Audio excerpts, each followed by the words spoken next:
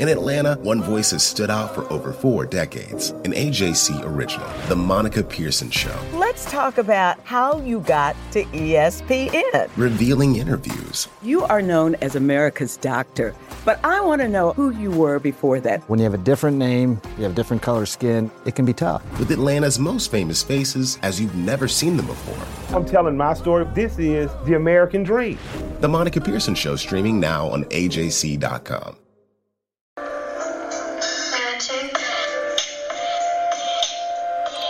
This is D. Orlando Ledbetter of the Atlanta Journal-Constitution, here with the 252nd episode of the Bowtie Chronicles podcast. Everything you need to know about the Atlanta Falcons. You can follow us on Twitter at DOrlandoAJC. Go to our Facebook page, Atlanta Falcons News Now. You always could benchmark the Atlanta Falcons page on AJC.com and sign up for your newsletters to get the latest on the Atlanta Falcons. In this episode, we have a very special guest coming by, Falcons head ball coach Arthur Smith. So without further ado, let's get to Coach Smith. Time Chronicles podcast here, and checking in with the listeners for us. Where are you? How's everything going? I know y'all been busy since getting hired in January. Where are we at now here as page is turned to March? Yeah, no. First of all, thanks for having me on here. Excited to be on here. Yeah, it's been pretty busy. So as you can imagine, as you start the job, and there's so many things you got to get done just to get started. So we feel really good about, hiring the staff we've hired and really dug into the roster. And as we're coming up with plans for free agency and the draft. So that's kind of where we are right now. Obviously free agency is getting ready to start here. And then we're knee deep into the college draft reps. Mm-hmm. And it's always fascinating to see a staff come together. I'm sure you had your list of, hey, one day if I get this opportunity, I'm going to go after these people. Just to walk us through that whole putting the staff together. Looks like you got a lot of guys with a lot of NFL experience that the players will have to listen to. Yeah, it came together really, really nice. A lot of guys I've talked to, it's a hard thing to do is to put the staff together. I said, the advice I was given from several people said, hey, take your time. Obviously, the first hire that I wanted to make defensively was getting Dean Pease in here. And so it was easy to get Dean because he was out last year. So a lot of times, you got guys you want to hire and you really can't get them out of certain places, not for lateral moves. And a lot of times teams will block you. Well, the new rules kind of help movement this year. Where Dave Ragone, in years past, Chicago wouldn't have had to let him out. But, they weren't able to block him because it was a promotion. And so that helped. It led you to strategically maneuver a little bit easier than it would have in the past hiring cycles. And, just for some folks, they know they've been watching you and watching the offense there. I gave my background, talked to Coach Malarkey about your operation. How much of it is the power stuff that he ran and a mixture of the Shanahan West Coast stuff and just, blending everything together? Yeah, it is a blend of a lot of offenses I've been in. We certainly ran the wide zone in Tennessee with Derek, but we did a lot more of the power stuff that Mike was talking about, the gap stuff. A lot of times there are gap schemes and it may look like a little bit of an inside zone, but it's really power without a puller. And that was a staple play when I worked for Malarkey. And we had Russ Grimm as our O-line coach. That was a big run staple for us with DeMarco Murray and even Derek when he was younger. So it was a blend of that. We wanted to be a wide zone, but a nasty, powerful team as well. And we felt we had a pretty good blend of that in Tennessee. Mm-hmm. And, where are you all at, with the rosters? We can see the numbers, and you got 39 guys and so forth. Sure. What's the exciting part of building that out up to 90? Yeah, it's very exciting. Obviously, the salary cap, we're working through that. And, there's multiple ways to get out of the salary cap. We want to do it the right way. And, not to to hurt us in the future. So we're, I know sometimes there's decisions you obviously have to make year to year. But we have to take care of the salary cap first, and we feel pretty good about our plan going to free agency. I mean, we obviously have to add players, and the way and how we'll do that is through free agency and the draft. And I don't think you ever stop looking to add, and you may end up trying on the roster. When things happen for training camp or that's when you get released, you got to be able to take a look at it. And the fans are, just if you can help them as much as you can, they know you. They're looking at the salary cap numbers. Don't think you can do much in free agency, and I know y'all working on that. Just kind of give us a little glimpse on what that might look like in free agency, since that's coming up first. Yeah, well, you're waiting to see what the actual cap will be, so you have to have a couple of contingency plans. Understanding that where we're at the salary cap, and, some teams, they have tons of money to spend, and the first couple of days kind of feel like signing day. That may not necessarily be our approach unless something magical happens. I mean, there's things that happened in the past, so it's not out of the question. But realistically, you're just kind of waiting and get the cap underneath it, and you're trying to get good value for guys that are out there that fit what you want to do and they fit character-wise. Because there's always an issue in free agency sometimes if you haven't worked with them or somebody in your staff hasn't worked with them. There's a lot of unknown. Mm-hmm. And so you want to make sure you've done your homework and you know exactly what kind of player, really, more importantly, what kind of person you're bringing in here. Mm-hmm. Yeah, and Coach P's, he's had a lot of top 10 defenses and so forth. How do you see that coming together on the defensive side of the ball? Yeah, we're really fired up about the staff with Coach P's, and we have a lot of really good experience. Hopefully when we get out of this COVID and you guys are around the facility, you get to know them as well, because there's some really, really good coaches and really good people with awesome experience. Gary Emanuel, Ted Monachino, Frank Bush, John Hoke. I mean, those are some guys that they've all, tons of experience at different levels and understand the NFL, and they work really well together. And we have some good young coaches that we feel good about advancing and growing here. Lanier Gothi, who was up at Duke, I worked with Lanier. He's a Georgia native. We worked together at Ole Miss. Nick Perry, Nick played at Alabama. He's from Alabama. He's a bright young coach, and Matt Pease. And we feel really good about that staff. It's a good mixture of experience and guys that have been in different spots, but they have kind of a shared vision as well. So it's nice and it's refreshing to have those guys over there. And then just from the beat writer's perspective, we want to know if you're going to go back, we're going to have open practices here in Atlanta.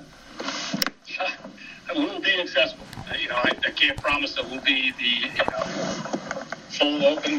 We will definitely. I respect what you guys do. I know it's a hard job, and I'm empathetic to that. We will make sure we try to do right by everybody involved. I just can't guarantee it'll be every day and wide open.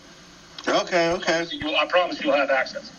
Okay, that we'll be more than happy to work with you on that, Coach. And so then we get to we're here in the off season. Y'all are working, y'all grinding, getting ready for free agency. Then the draft's right staring you in the face. What about the draft and the preparation that's going on for that? Yeah, so we're obviously deep in the middle of that. It's because of the rules and the pandemic. You can't have any in-person workouts. We can't go. We can show up at the pro days, but you can't meet with them. We can't do any private workouts. You can't bring them in the facility or any of your top visits. And so a lot of it, we've had to adapt in the last year. You have to do a lot of it virtually by Zoom. You really got to trust your scouts. You have to be thorough. There's a lot of lessons learned from the last year.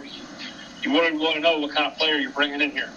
And so we're bringing all those stops and within the rules, and everybody's got to use the same rules.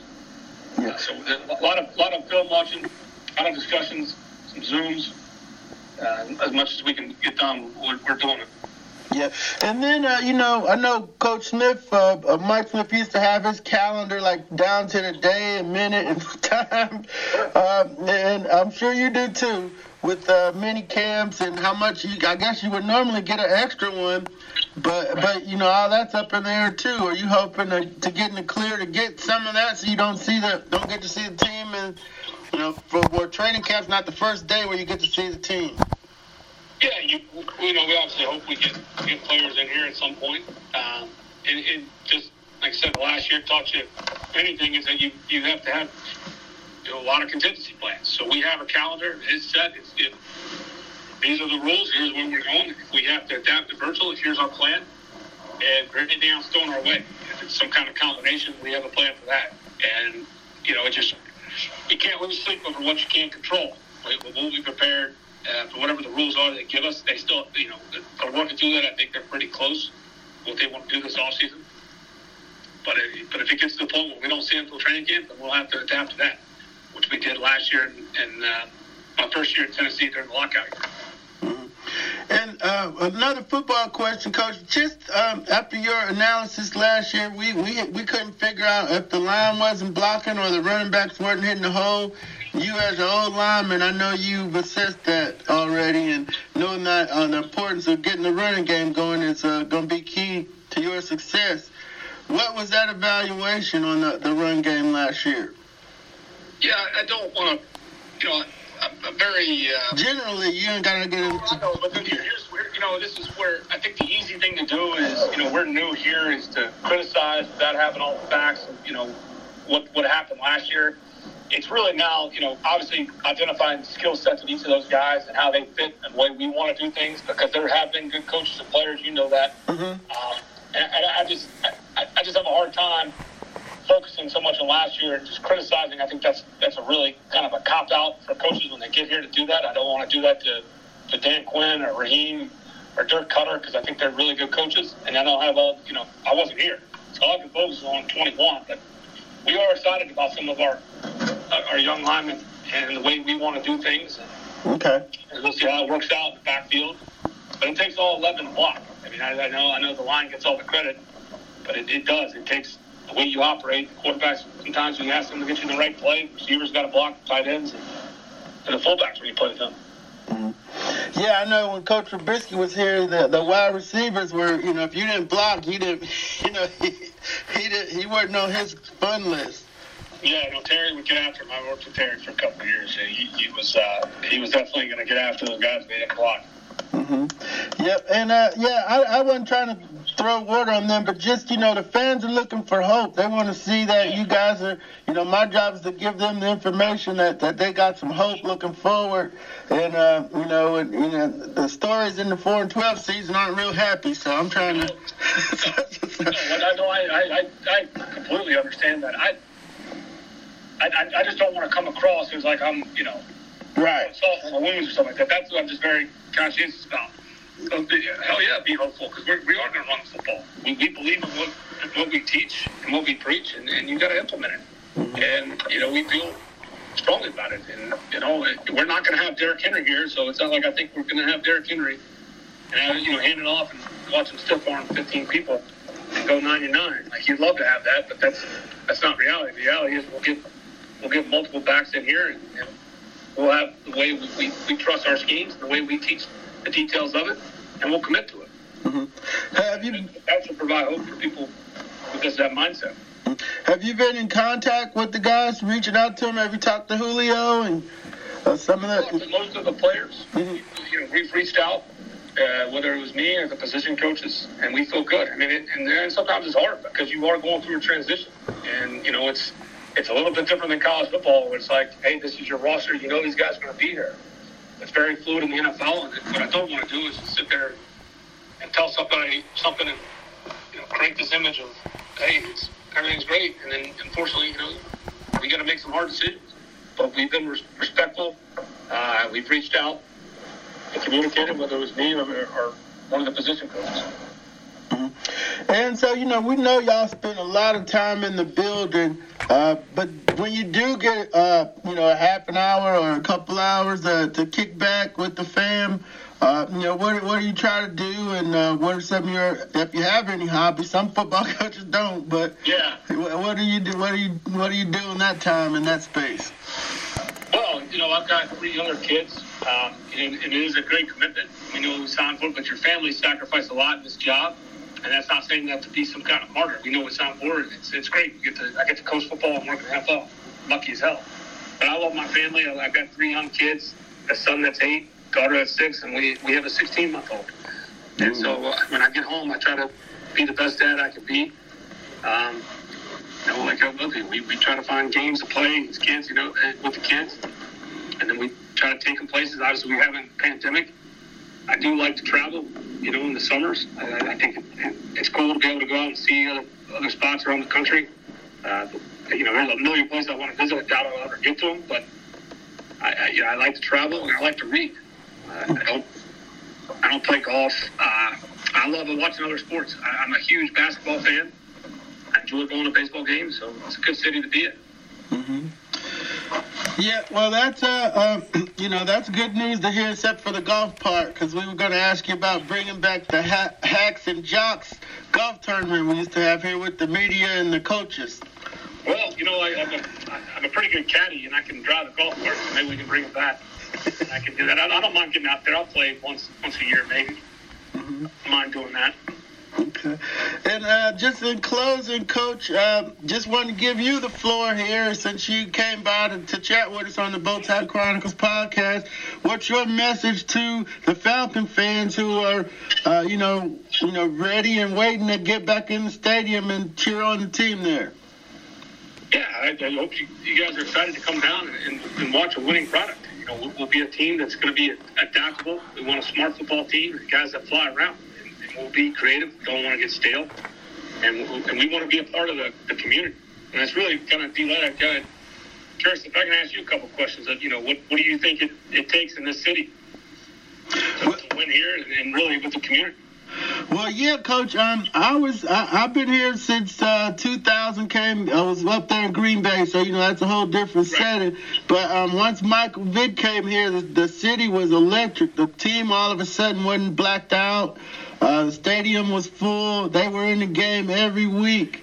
Then 07, and they'll come out and support. Northside Drive was packed. The tailgates were the hottest in the nation during that time.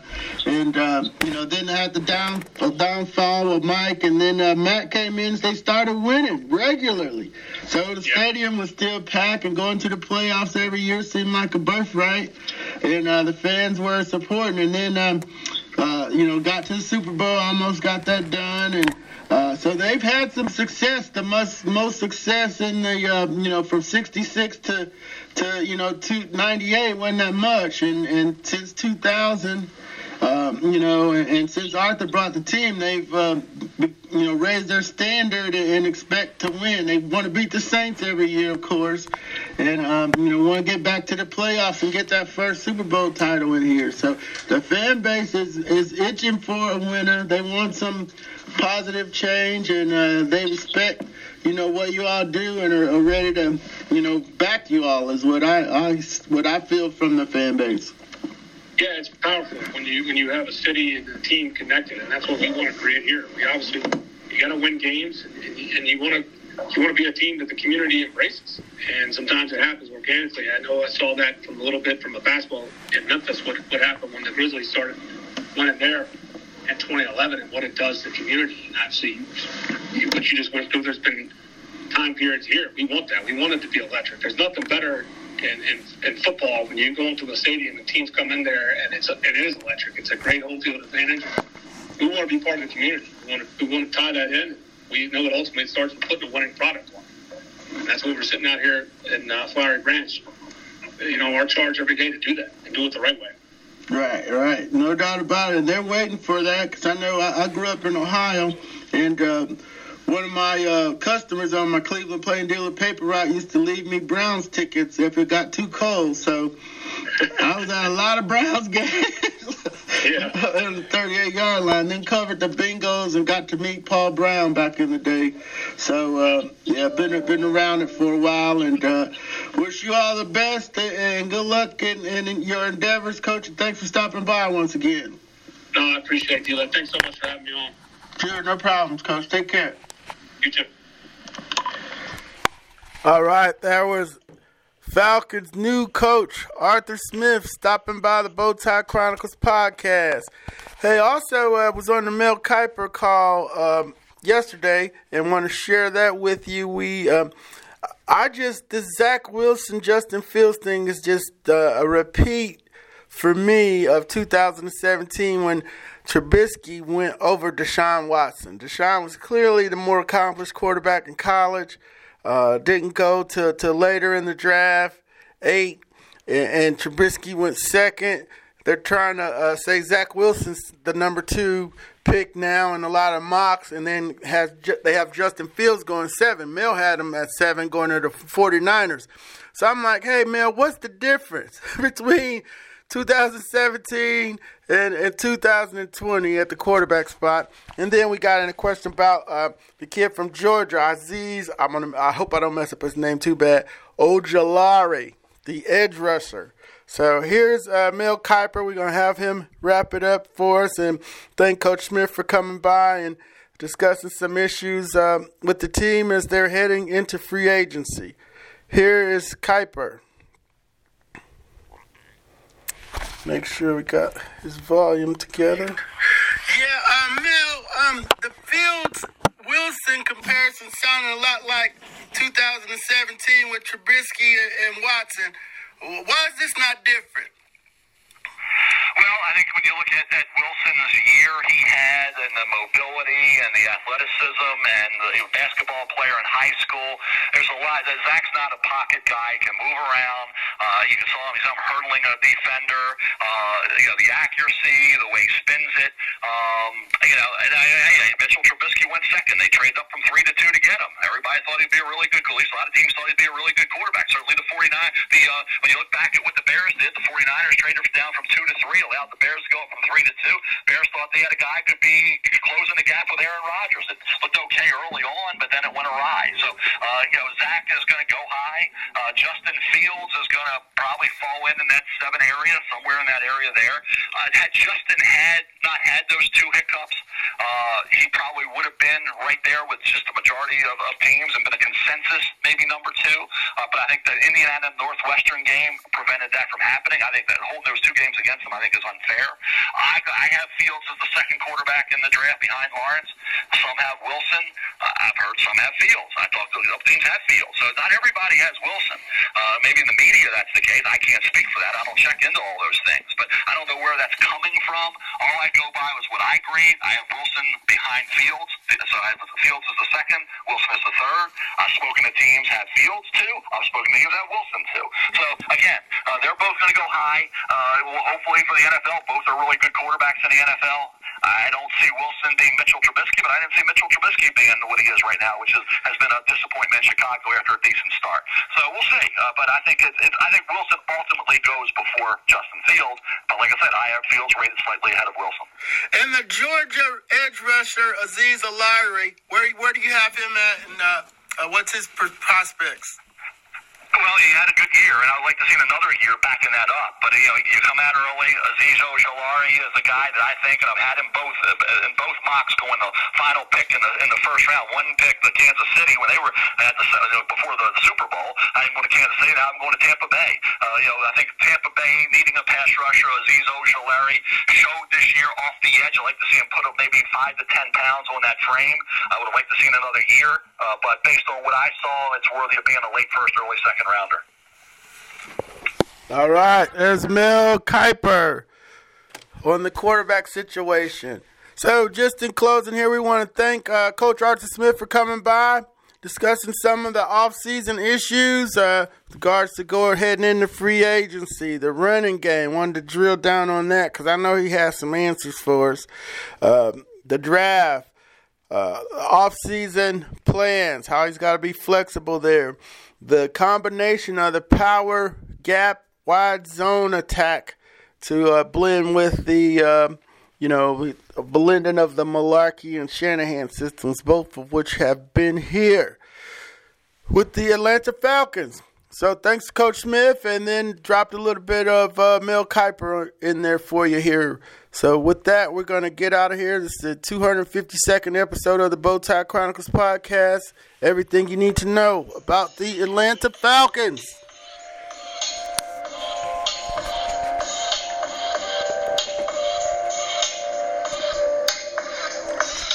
Music by DJ Magic.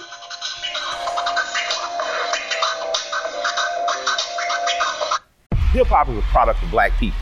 It's a product of black song and celebration. The Atlanta Journal-Constitution presents hip-hop's most pulled elements are pulled from the South. A Southern hip-hop story. We always go back to that moment of the Source Awards.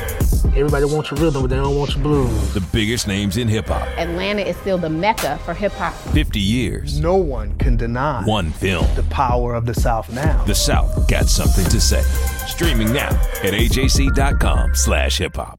The AJC's trusted veteran political voices, Greg Bluestein, Patricia Murphy, Tia Mitchell, and Bill Nygut, are the essential source for Georgia politics. The Atlanta Journal-Constitution's Politically Georgia. Sign up for the newsletter, download the podcast, subscribe to the AJC.